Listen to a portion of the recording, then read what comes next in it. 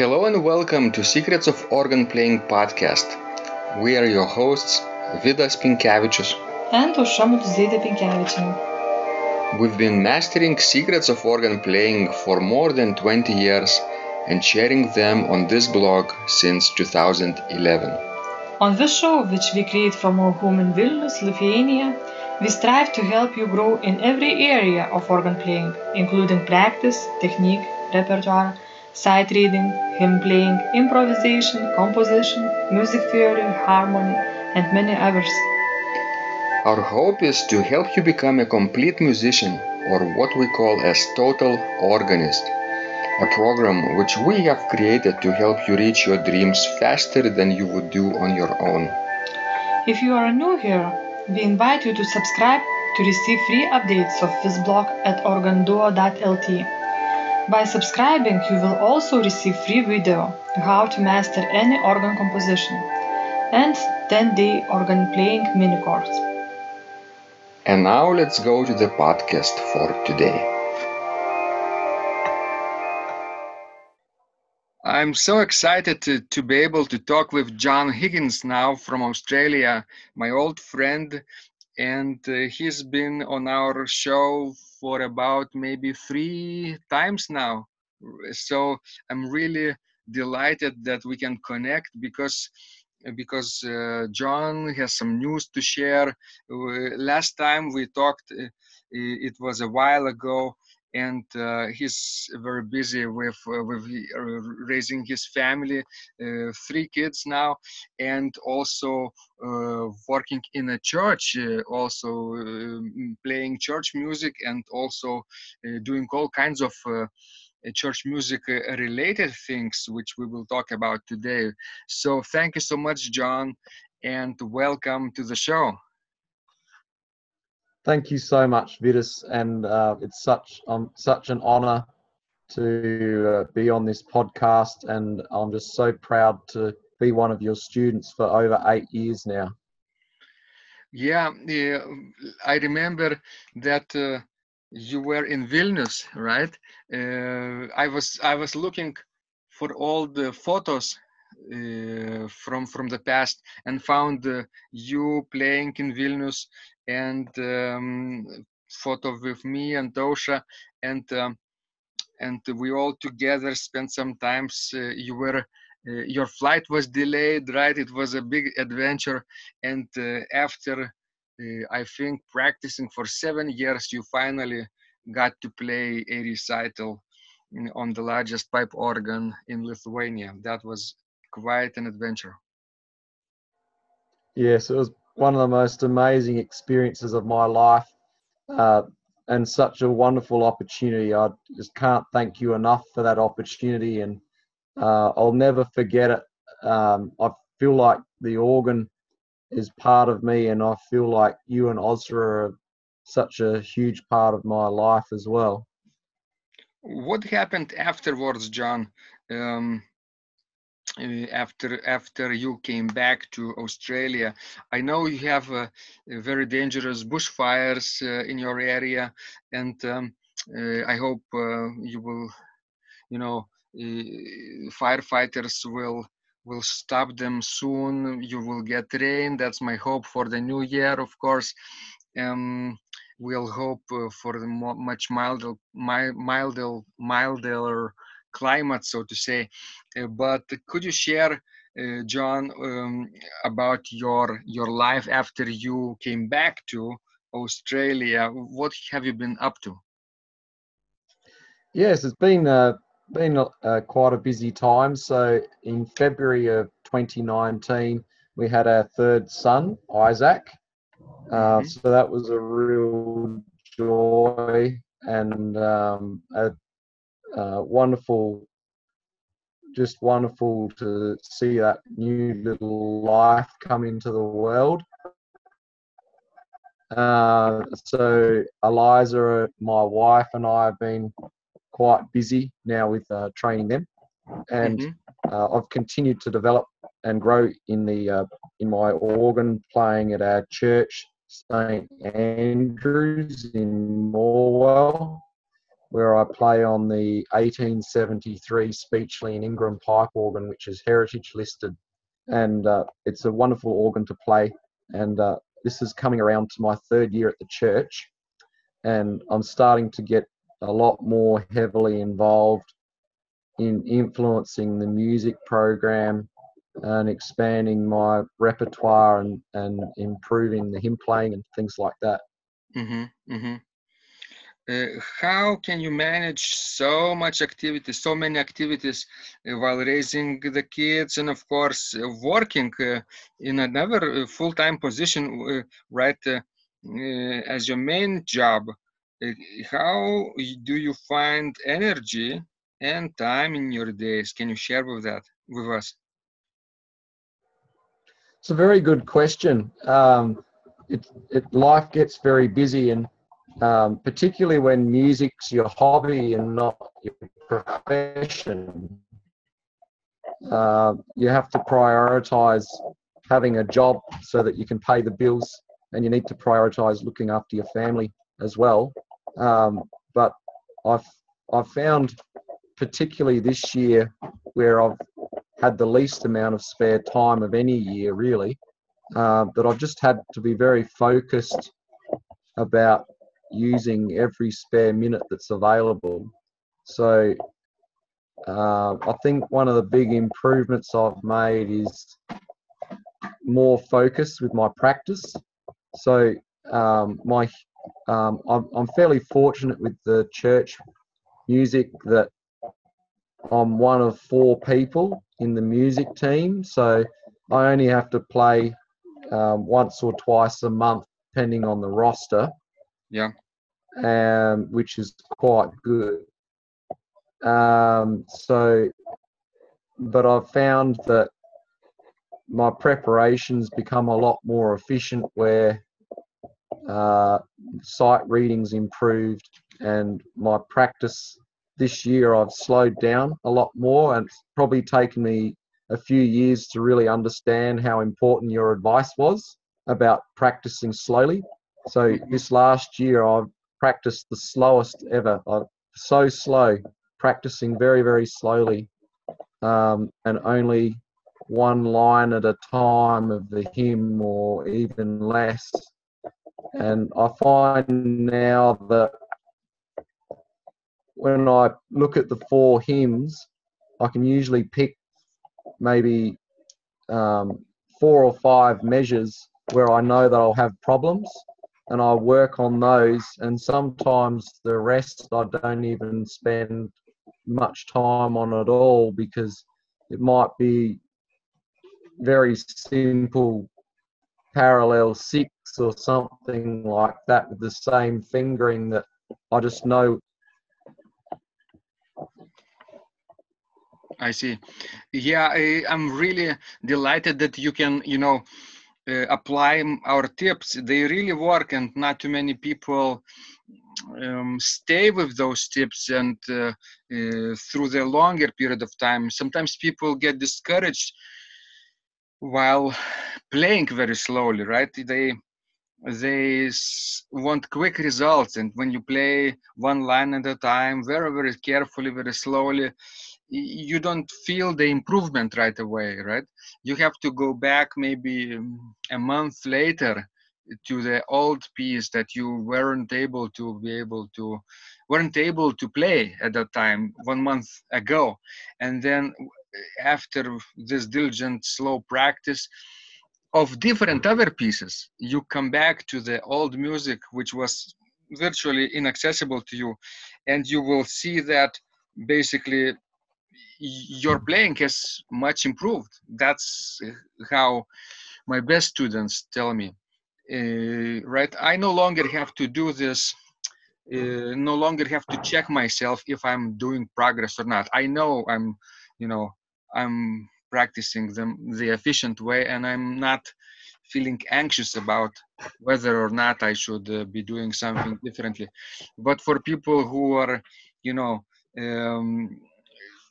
in the earlier stages of their organ playing experience, this sometimes helps them see their practice improvements, over time, going back a month, 3 months, 6 months later to the old music, difficult music, right? And so have you been doing that as well?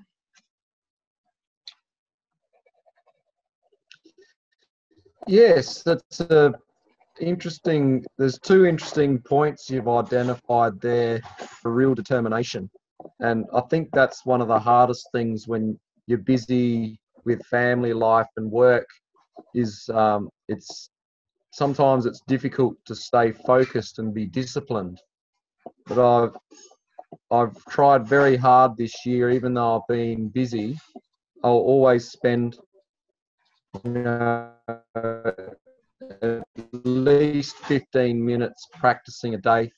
I like to try and spend 1 hour, but quite often that hasn't been possible. But sometimes I sit there and I think I'm nearly half asleep just before I go to bed, but I at least do 15 minutes. And it just makes such a big difference, because when you miss a day or two, you find you've fallen so much further behind. Even if you're just, by doing the 15 minutes, you're staying level, at least you're not going backwards. And then the other point you raised is quite an interesting experience I had, where I didn't have as much spare time this year to learn new pieces. So when I played my Christmas recital at Victor Harbor before Christmas, some of the pieces I played were repeats from a few years ago.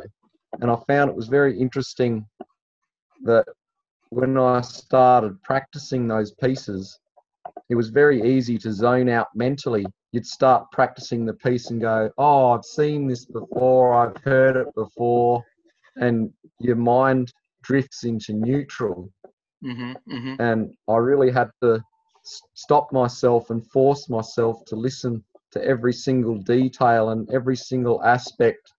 And in some cases, I went back and redid the fingering and pedaling because it wasn't quite working for me, and really had to look at it with a fresh focus. Right. I remember not long ago, after our Christmas recital with Osha, we started practicing music for our upcoming recital in Sweden, in Örebro. We will be going there in February. February 9th is the day. And this is music that we played before. Mozart Sonata for 4 hands, Beethoven's Adagio, Brandenburg Concerto No. 1 by Bach. What else? My own piece, Veni Creator, arranged for organ duet. Then Lithuanian, basically folk songs arranged for organ duet by Kristina Vasiliauskaitė, and some other music as well, to complete 60-minute recital time. And what I noticed that, actually we both noticed that we actually could play this recital tomorrow because it's under our fingers. You see, we've been playing this music at least several times publicly, other pieces more than 3 times, maybe 10 times, you know, and it's really easy to refresh. Now Brandenburg Concerto needs a little bit more work because left hand part is complex, and it will take a little bit time to refresh our technique on that. But generally we agreed that yes, we could play it successfully tomorrow. So we were very glad to be able to find that out. And I guess the reason I'm telling you this, John, is because you yourself, when you repeat old music, like in Christmas recital or any other, occasion that you will like to play in the future, I think you will find that it's very nice to repeat your music, and you will find how much you have grown over that period, right? Those old pieces, even though you say it's your mind grows into neutral, yes, but but they are under your fingers, I guess. That's a good thing, right? Yes, you're right. And because the my Christmas recital was less than 1 week after the 9 lessons and carols service, and I was putting a huge amount of work into the carols service, and I didn't have much time to work on my repertoire for the concert, which was 6 days later.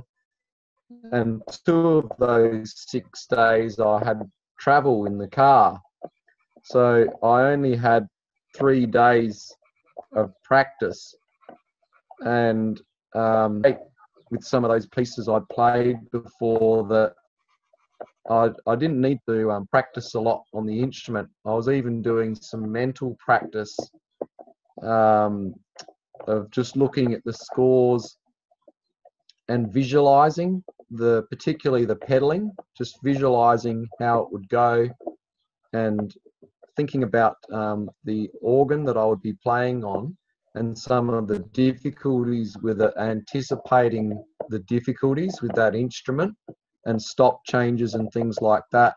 And it was by far the most successful concert I've had. Wonderful. So you mentioned visualizing, right? Visualization, the benefits of that. And can you expand on that?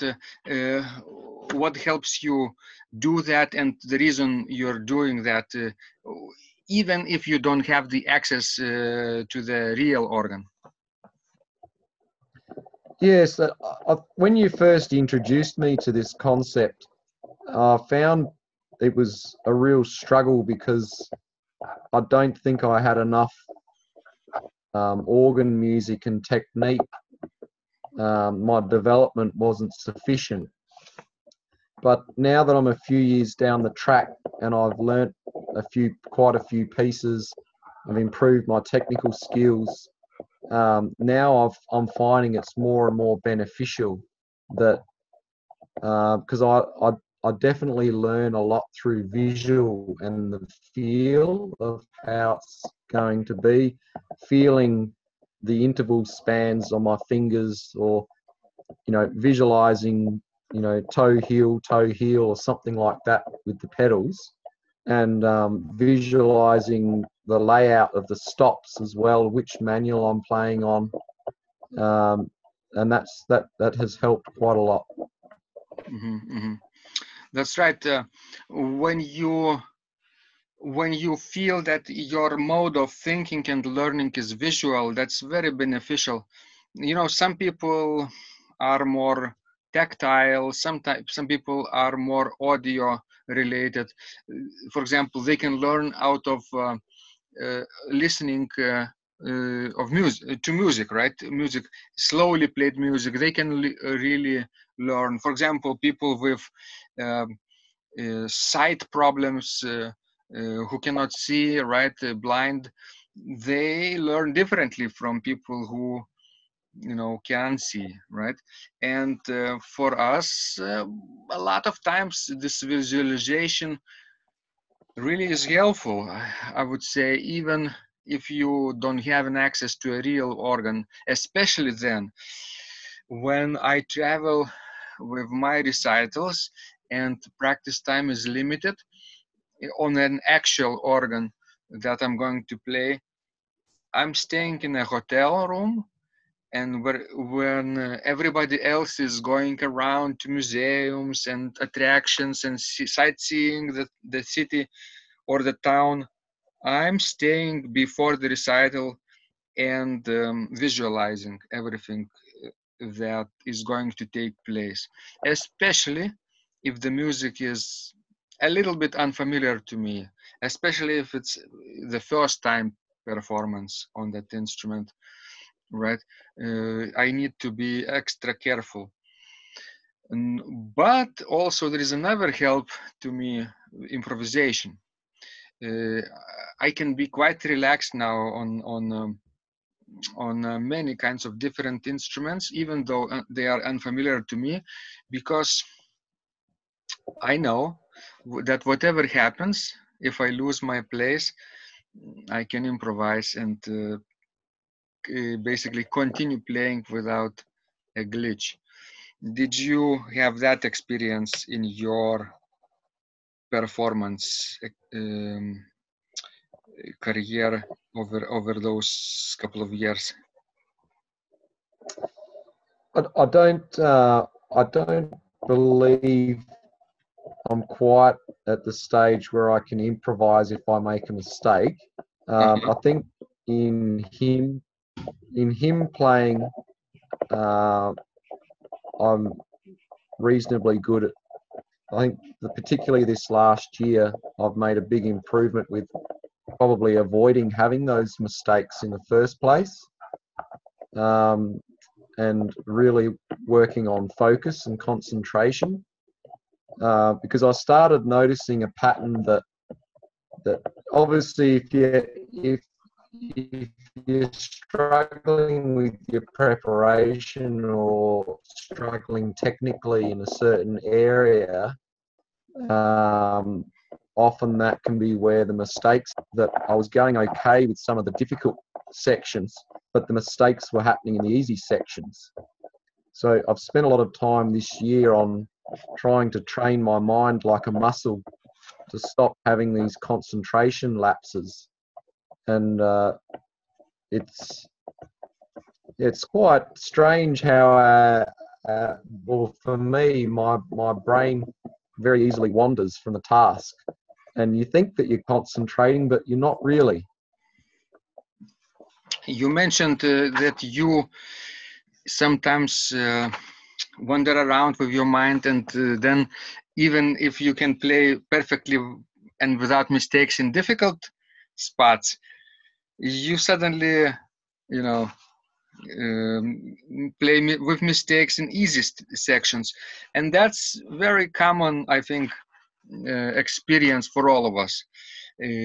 Whenever I get relaxed or too relaxed at the end of the piece, let's say the last page, and I know the end is coming, and I know this ending very well, and I feel quite secure.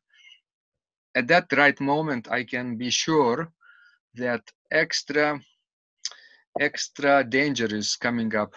I might not make a mistake there, but I've done that. I played with mistakes in the last page, even in the last few measures, in the last line, or even in the last chord. Like you sort of are done, but not quite done, and then you miss that last chord, which is quite embarrassing, right?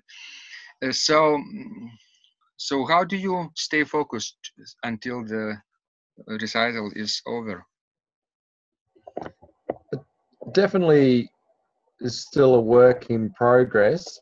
I think the best piece of advice you gave me that has almost become my mantra now is it's not over until you're in the car park. Oh, this is not and mine. the last, You know who said that? This is a famous word line that Marilyn Mason, Professor Marilyn Mason from University of Michigan used to say. It's not over until you are in a parking lot. And I think we've been told about that not directly by her, but by our old professor Pamela Reuter-Finstra at Eastern Michigan University.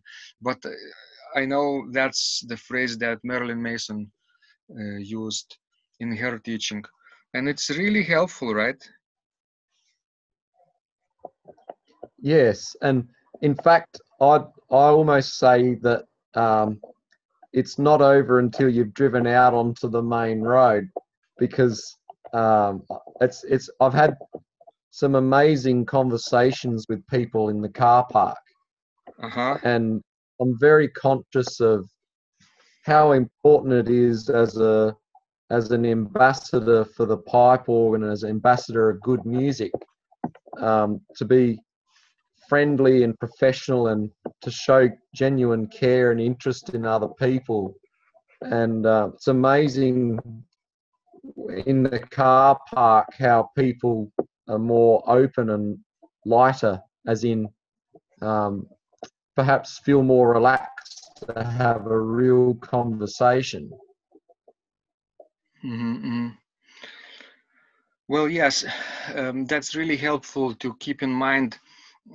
And I think when you're doing this in practice, towards the end of the recital, let's say, or the church service, I think breathing, right? Breathing, staying in that in and out breathing moment and movement is very helpful to keep focusing. You cannot really relax without breathing, and you can't really breathe without relaxing. And it's interesting that when you need to focus, your body needs to be relaxed, not tense, but relaxed, whereas your mind has to be very, very tense. There is a saying in martial arts circles, that your body has to be relaxed, but your mind has to be on fire, like really, really extra focused. That's when you are most alert and most engaged and actually ready, whatever comes next. So you mentioned that it's not over until you are in the main road, right? Not only in the parking lot, but even further, right? Because you have to know where you are going afterwards. You have to turn to the right direction, not wander around the maybe the city that you don't know if you are traveling to another city to play a recital. Very good, John. Very good. What about practices on the organ that you are playing? Let's say you were playing in Victor Harbor, right? For Christmas recital. How many hours did you have to prepare there for registration changes and things like that? Yes, it was. It's quite limited, so probably only 4 hours. So I had 2 hours on one day and 2 hours on another day, the day before. So I do all my registration pre-planned as much as possible. So you know, I always make sure that I have the stop list beforehand. Thankfully, I've played there quite a few years now, so I have photos of the organ, I have recordings, and I have quite a good idea of which stops blend with the others. But I still try to have everything written out on a piece of paper, and I sit down, pull out those stops, and I'll just play the main sections, or where there's stop changes, I'll quickly play those to get a sound, to make sure that, for example, there's balance between the two manuals. If there's a solo part on one manual and accompaniment on the other, to make sure that the sounds balance, and make sure that the pedal isn't too heavy or out too lined. I need to spend a few minutes on simplifying it, because on this organ now it's getting quite out of it needs some repairs, and a lot of things aren't, well, quite a few things aren't working as they should. And I found that some of the preset buttons, the thumb pistons, that certain stops aren't popping out that are supposed to, and silly things like when you would press piston number 4 on the great manual, which was the last piston, it would do strange things like bring out the trumpet on the swell when it was only supposed to be affecting great. So sometimes I made assumptions that I could use the preset pistons, and then I found they weren't working. So I'd have to simplify the registration by hand, because it was too big a risk on the piston malfunctioning.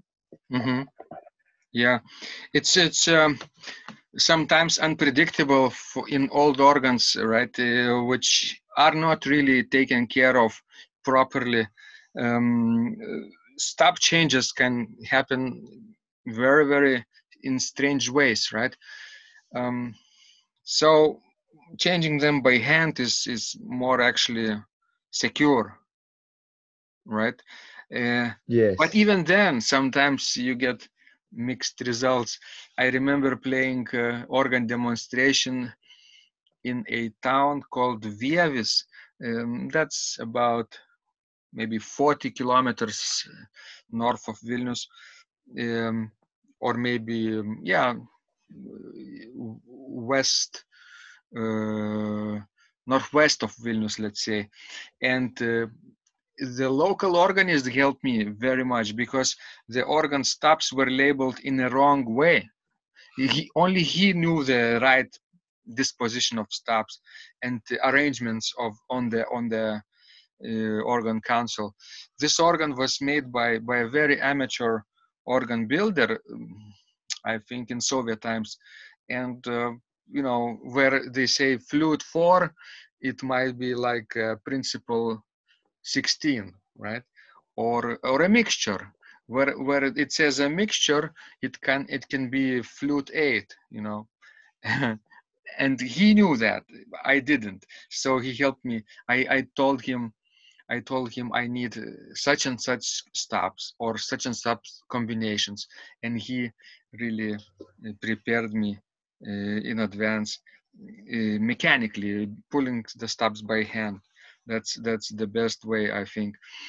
And of course, if you improvise, you don't get very upset if it's something out of the ordinary. If you're supposed to play flute 8 and it sounds like a principle, right? You don't get too upset because you are changing in the moment. You're adapting your music, and that's what I usually do too. So I hope you Another will keep improvising too, John. Yes. Another interesting topic for discussion, which you might have some wise words, was on this organ. I played Bach's Wacht Acht, BWV 645, I believe. Yeah. And as you know, the chorale tune traditionally is played with a trumpet, solo trumpet. Mm-hmm, mm-hmm. And on this particular organ, the console is located a long way from the pipes. And even though it's electric action, the action's very slow and the pipes are very slow to speak. So there's more than a quarter note delay from when you press the key to when you hear the sound. Oh. And something else that caused me a great deal of stress was that the trumpet stop was much too loud and quite unrefined. But they had the swell has a cornopian stop, which I mixed the cornopian and the oboe together, made quite a nice trumpet sound. Yeah. Much more refined and rich tone. But the problem was that with the slow action and the pipes being slow to speak, that when I was doing the ornamentations and the trills in the chorale tune, the notes were blurring together quite badly. And that was the first time I'd come across that challenge. And I think with the benefit of hindsight, I made the wrong decision because I decided to try and play the trills slower, and I slowed the piece down a little and tried to slow the trills. But I think with the benefit of hindsight, it might have been better to omit the trills completely. But that was quite a shock when you're used to practicing it a certain way with all of the trills, to then have an organ that the action's so slow that you couldn't play that, because I'm used to playing a mechanical action organ at our church, which has beautiful, crisp speech and crisp action, very precise. And going to this electric action with a big sound delay was a nightmare. We have some organs like that, John, in Lithuania, but they're not usually electric. They usually are pneumatic. And if it's in a good condition, restored condition, then it doesn't have delays. I've heard it from organ builder Gene Bediant that a properly functioning pneumatic election doesn't really give delays. But since the tubes are not maybe well kept, maybe the air pressure is too low there, you get those delays. And what I have noticed in the past that whenever I fight that situation, I get tempo slowing down and down and down. Did you have this kind of situation in your performances? Yeah, that was a struggle. I was able to keep the tempo moving, but the trills didn't really work at all. And I think with the benefit of hindsight, I think given Vakat Aft is quite a simple hymn tune, I think it still would sound beautiful without the trills, even though the trills are really lovely and add a lot to it. I think having no trills would have been better than them sort of blurring. Mm-hmm. That's right. Diminishing ornaments might help you focus on the music instead of those details, and those details might slow you down.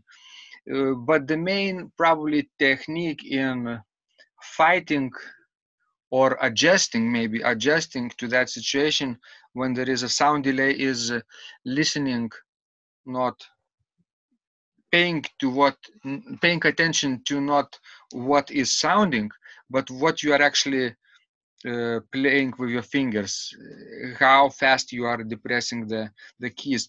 It's like with choir, basically, when you are directing the choir from a distance. Conductor is, let's say, downstairs in the church, and the choir is upstairs, or maybe there are two choirs, one is downstairs and another is upstairs, like polychoral music, and they have to work together at some point. Maybe for people in the middle sitting, this simultaneously syncing sound would be perfect. But the technique is that you have to really look at the director's movements when they conduct 1, 2, 3, 4, or 1, 2, 3, 1, 2, 3, and in the distance this is still without delays, right? It's not like speed of light. It's not like you are removed from the choir director into the moon or the sun when there is a delay in speed of light. But basically, if you imitate those movements and not the sound that the choir is making, then you are okay, right? You follow those movements, 1, 2, 3, 4, for example, and you sing in time with those movements, not in time with, let's say, what another choir is singing and you're hearing with the sound delays in across the room, right? That's already too late. So that helps a lot to remember when you're playing organs with sound delays as well. Listening not to the sound, what you hear from the organ, but basically paying attention to your real time movements of the fingers and feet, of course.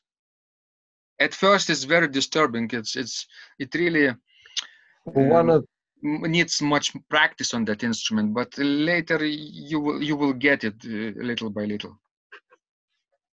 Yes, you've touched on something very important, and I think one of the biggest areas that I've improved this year is I know it sounds so simple, and it's probably my own fault for not tapping into this earlier, but I've really tried to make a commitment this year to most of my practice being with a metronome. So I've downloaded a metronome app onto my phone, which I always have with me. Mm-hmm. And I've been very disciplined, and my repertoire for this concert, I did a huge amount of practice with the metronome. And you're exactly right, because I know I don't know if I'm a little bit unusual, because I know that you've said for a long time about the importance of counting and maintaining a steady beat. Unfortunately, I have real trouble trying to count and play at the same time. In fact, I find it almost impossible to sing a hymn while I'm playing. I don't know why, I just have dreadful trouble. I don't know if it's using a different part of my brain, but I find speaking or counting or singing while I'm playing very difficult. I'm working on it, but I found that when I try to count, I thought that I was keeping an even count, but I wasn't. When I was getting to a difficult measure, my counting was actually adjusting to my playing instead of my playing staying the correct tempo. So by having the metronome going on my phone was quite a rude shock at times, where I realised how I was getting off beat. Mm-hmm. And over the course of the last probably 3 months, I believe there's been a significant improvement. What I found interesting was that your playing sounds so confident. So you were saying, John, about the importance of counting, right? And you have downloaded the metronome app on your phone. Can you expand a little bit on that? Why is that important for you, and why can't you count without the metronome? Yes, no, I've for some reason I find it very difficult to um, to speak while I'm playing, or count aloud regularly while I'm playing, or even sing along while I'm playing. I don't know if it's a different part of my brain to what I'm using to play the music. But I found that even though I thought that I was counting even beats, that I was slowing down when I came to difficult measures. And it's been very beneficial using the metronome app, because now that's made a big difference to my playing. The last 3 months I've been very disciplined with practicing with a metronome, and I was quite surprised. I had a number of people saying to me, your playing sounds so confident now. And yet I didn't feel any more confident in myself. I didn't feel like there was that much difference. But I think I interpreted that as because I'm playing much more evenly and predictably now with a steady tempo, that it comes across to the audience that I'm confident. Uh-huh. Can't you do that without the metronome? Can't you count with your mouth, let's say? Yes, so I try and, so when I'm practicing, I'll try and count as well. But I found that just counting aloud, that I wasn't keeping an even beat. That without realizing it, I was slowing down the counting. So when I'm playing for church services or the carol service or recital, I don't have the metronome going then. But I found that after 3 months of doing that, I could almost hear the metronome beat in my head subconsciously, and that helped enormously. Mm-hmm, mm-hmm. I don't know. I don't know if it's very helpful to do that for a long time, because you get you get dependent on that metronome click, right? What I teach my students most of the time is to depend on your internal count. And the reason people cannot count securely and evenly without the metronome is that they don't count out loud. Have you tried to do that? It's difficult, of course, I'm not denying it, but it's the only way to learn how to count without the metronome out loud. It is a challenge, but try to do that aloud. Try to do this, even though it is a challenge, even though you cannot do this correctly at first, but try to persist a little bit. If you persist, the problem will disappear after a while, you know. But you have to, but you have to set yourself for success with this.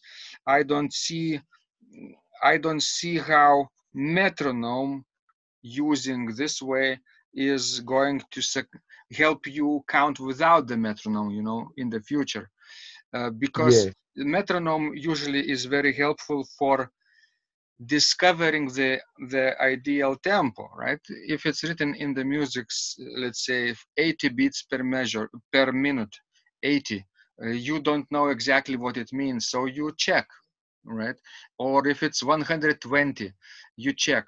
Or if it's written, let's say moderato, you don't know exactly what moderato means, you check. And you can do that, and it's really helpful to check the tempo. But it's not really helpful to depend on the metronome while playing and develop the sense of independency. It's like walking, it's like taking a walk and learning to walk with the crutch. The crutch will not help you walk, right? It will help you maybe not to fall down, basically, but nobody really learned how to walk with a crutch. You have to probably fall down many times until you get comfortable walking, and then later running. Same thing.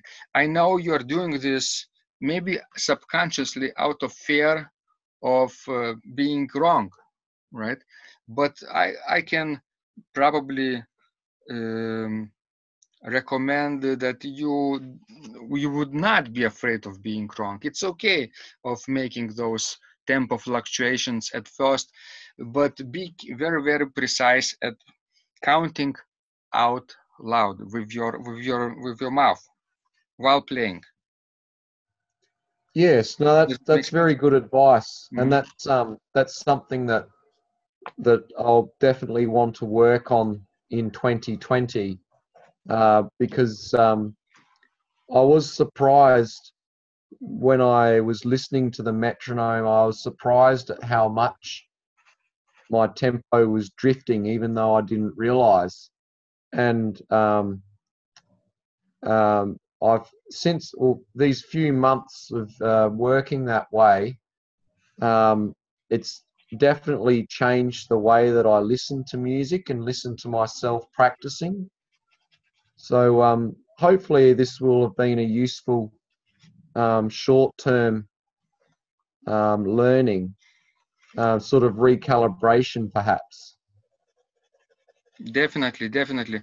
Yeah, it will not be easy for you at first, and generally people get discouraged. But I think you have enough perseverance in your practice that you can be successful even while counting out loud without the metronome for a longer period of time, right, John? Yes, and I think the other thing I learnt was that I probably wasn't breaking down the subdivisions fine enough. So Uh-huh. that I needed to break down the counting to the smallest note that was in that measure, or that section that I was playing. That's very, very helpful. When we have, let's say, smaller note values, let's say 30 seconds or 16 notes, and we cannot really play them fast enough, it's very, very helpful to start counting out loud and breaking down those subdivisions. Yes, well, it certainly.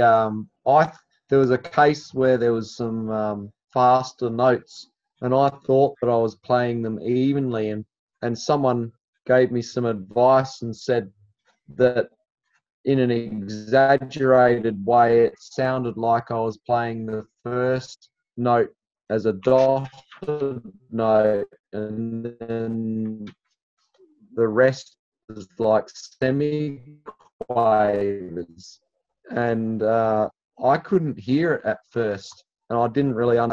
They played it for me correctly, and then I recorded myself and went back and listened to it.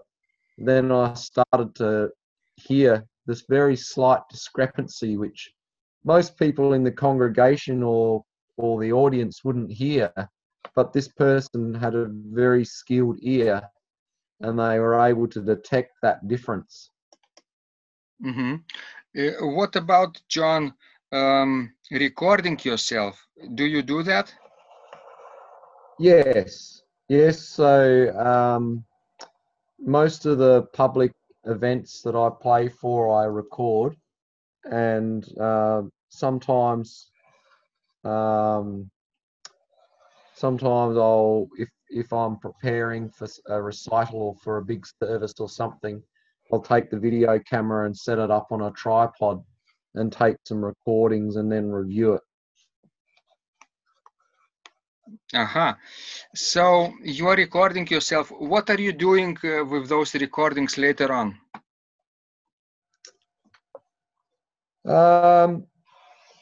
Occasionally I'll go to, for example, the Christmas concert that I play at Victor Harbor. I think it's the 8th year I've played there now. I've got recordings of all of them except for one, and sometimes when I'm backing up files or things on the computer, I come across them and I open them up and listen to them, and it's sort of quite a mixed feeling. On the one hand, I'm so surprised at how far I've come and how much I've improved and developed, and on the other hand, it's very embarrassing. Why is that? Why do you feel that it's embarrassing?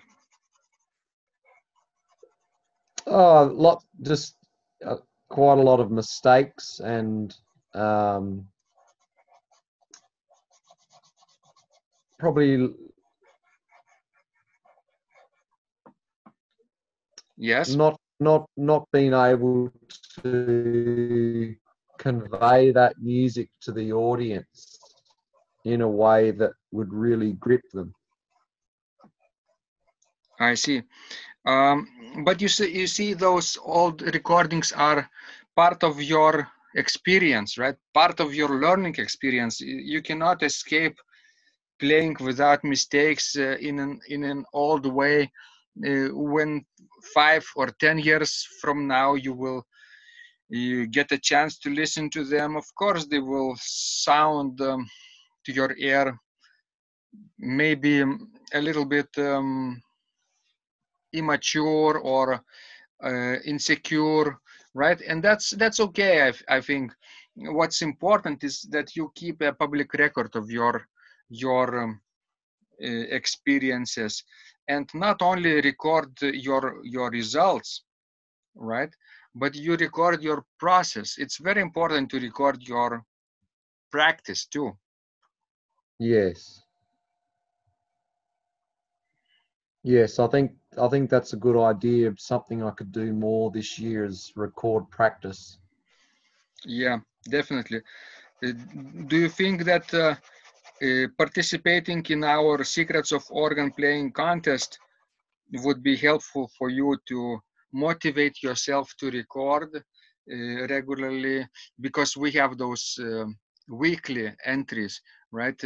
Every day I announce a phrase of that week, and a person who submits a video has to say that phrase on the video and play whatever they want. You can play a chorale tune, chorale prelude, you can play a hymn harmonization, an exercise, you can play a longer piece that you're working on, whatever you feel comfortable the most. And it doesn't have to be played from the first try.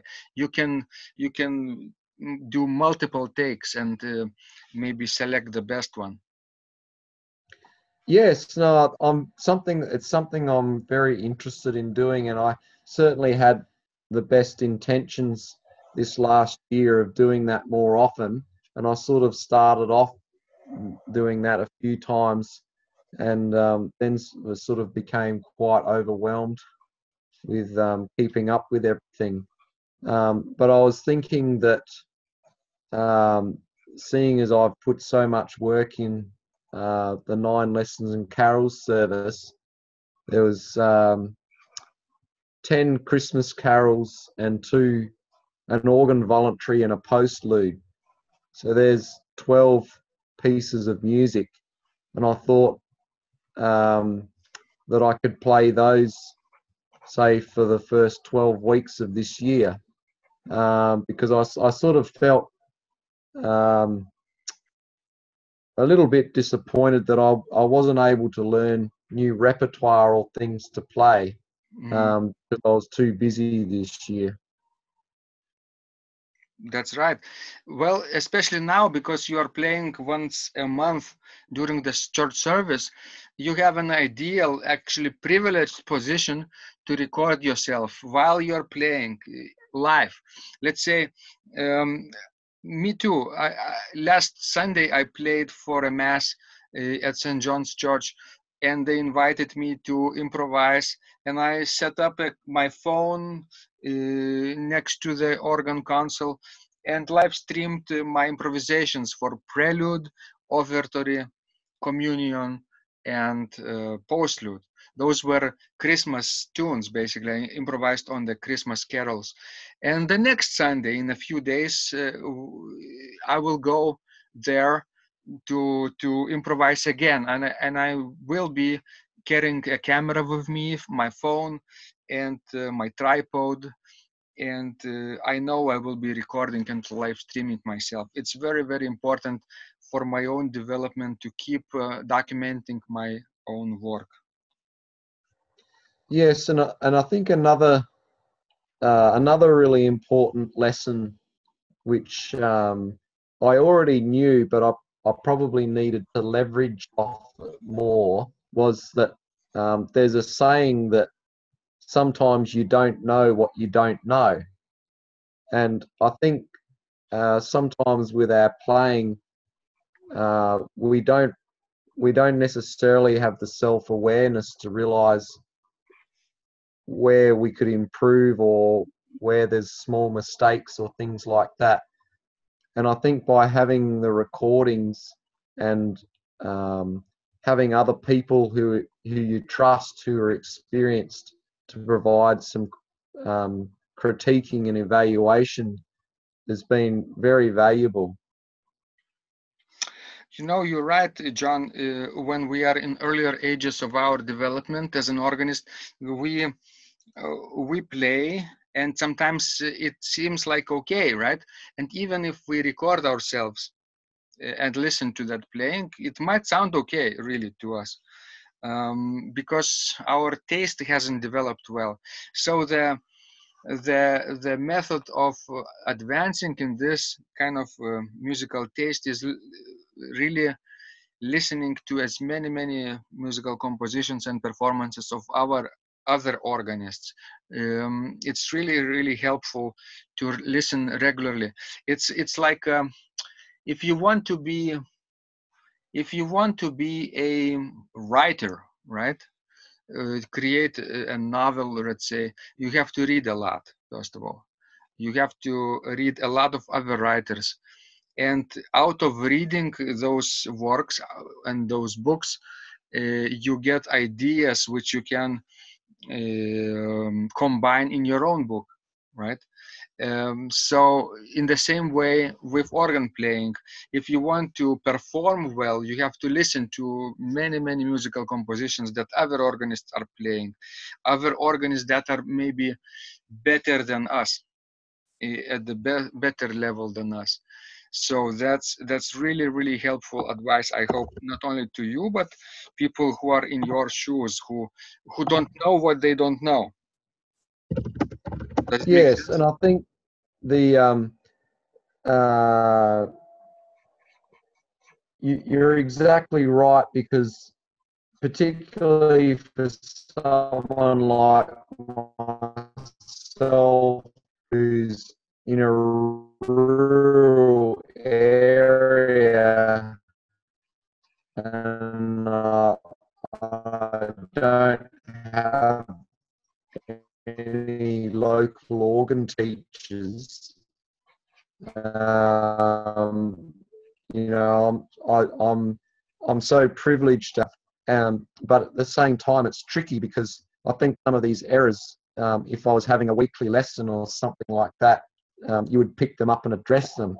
But at the moment, it relies on self-awareness to identify. And what I've found, I've spent many hours watching the recordings on YouTube from King's College, Cambridge, in the UK, of the 9 lessons and carols at King's College. And I'm sure you, as you know, probably one of the most esteemed organists and choir directors there for many years, has left a great legacy and a musical tradition there of Mr. Stephen Cleobury. He's actually passed away, sadly, a few years ago.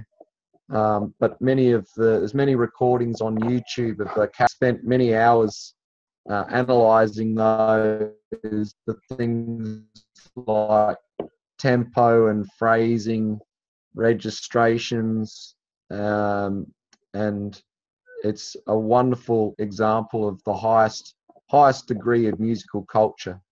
Mm-hmm. That's right, John. I'm very glad that you are listening to other people's work, and do that more often. And I hope that this new year will bring you lots of creative outlets, lots of creative ideas, good health to you and your family, of course, and of course, joy in doing what you love. Thank you so much, John. And before we end this conversation, can you share with our listeners what is the best way for our listeners to find out about you more and about your work? Where they could go online?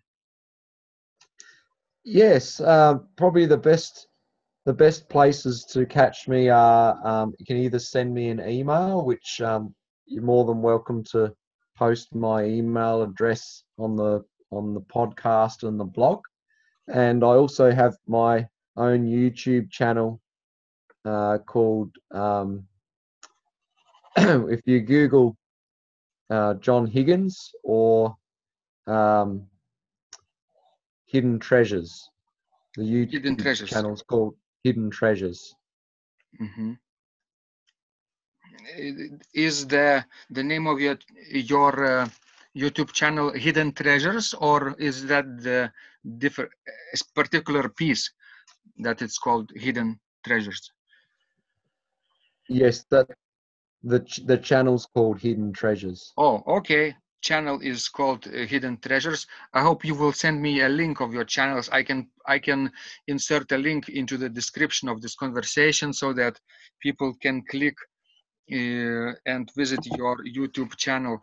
Can they write a comment and message you on YouTube as well? Yes, Mm-hmm. that'd be wonderful.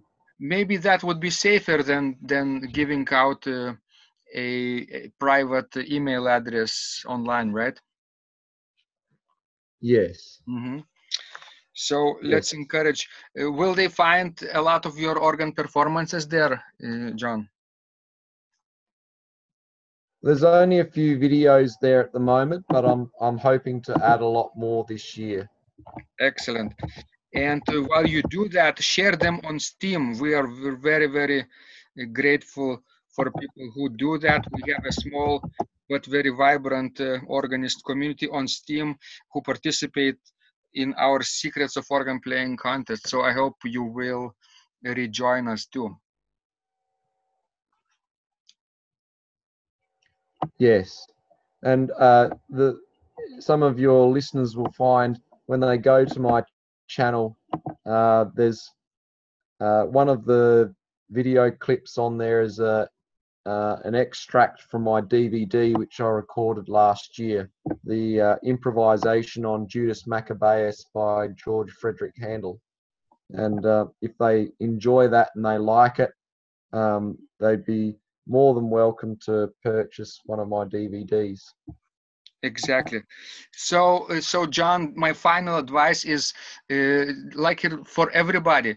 If you want to record a DVD, you can do this in segments, in sections. You can record one piece a week, and later make a compilation of those tracks into a larger collection as a DVD or a CD if you're not willing to do that with video, or even upload them to a site like DistroKid, which distributes to Spotify and other streaming platforms.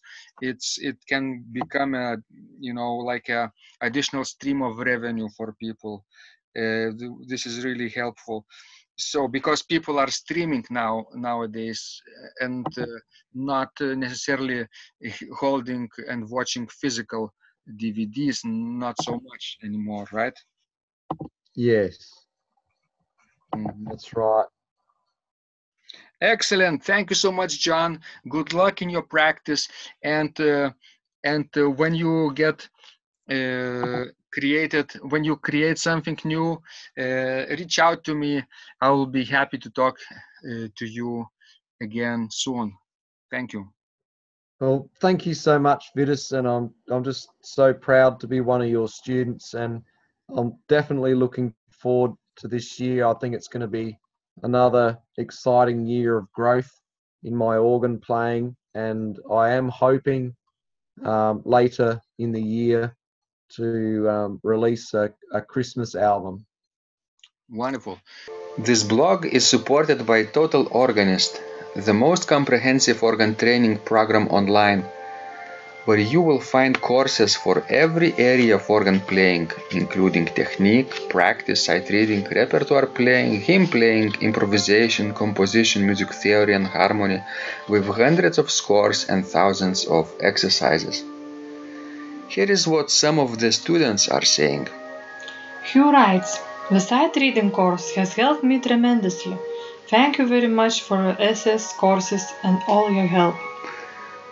Robert writes, "I found the fingerings, registration ideas and general comments to be excellent." John writes, "I have found your download very helpful. It was really excellent.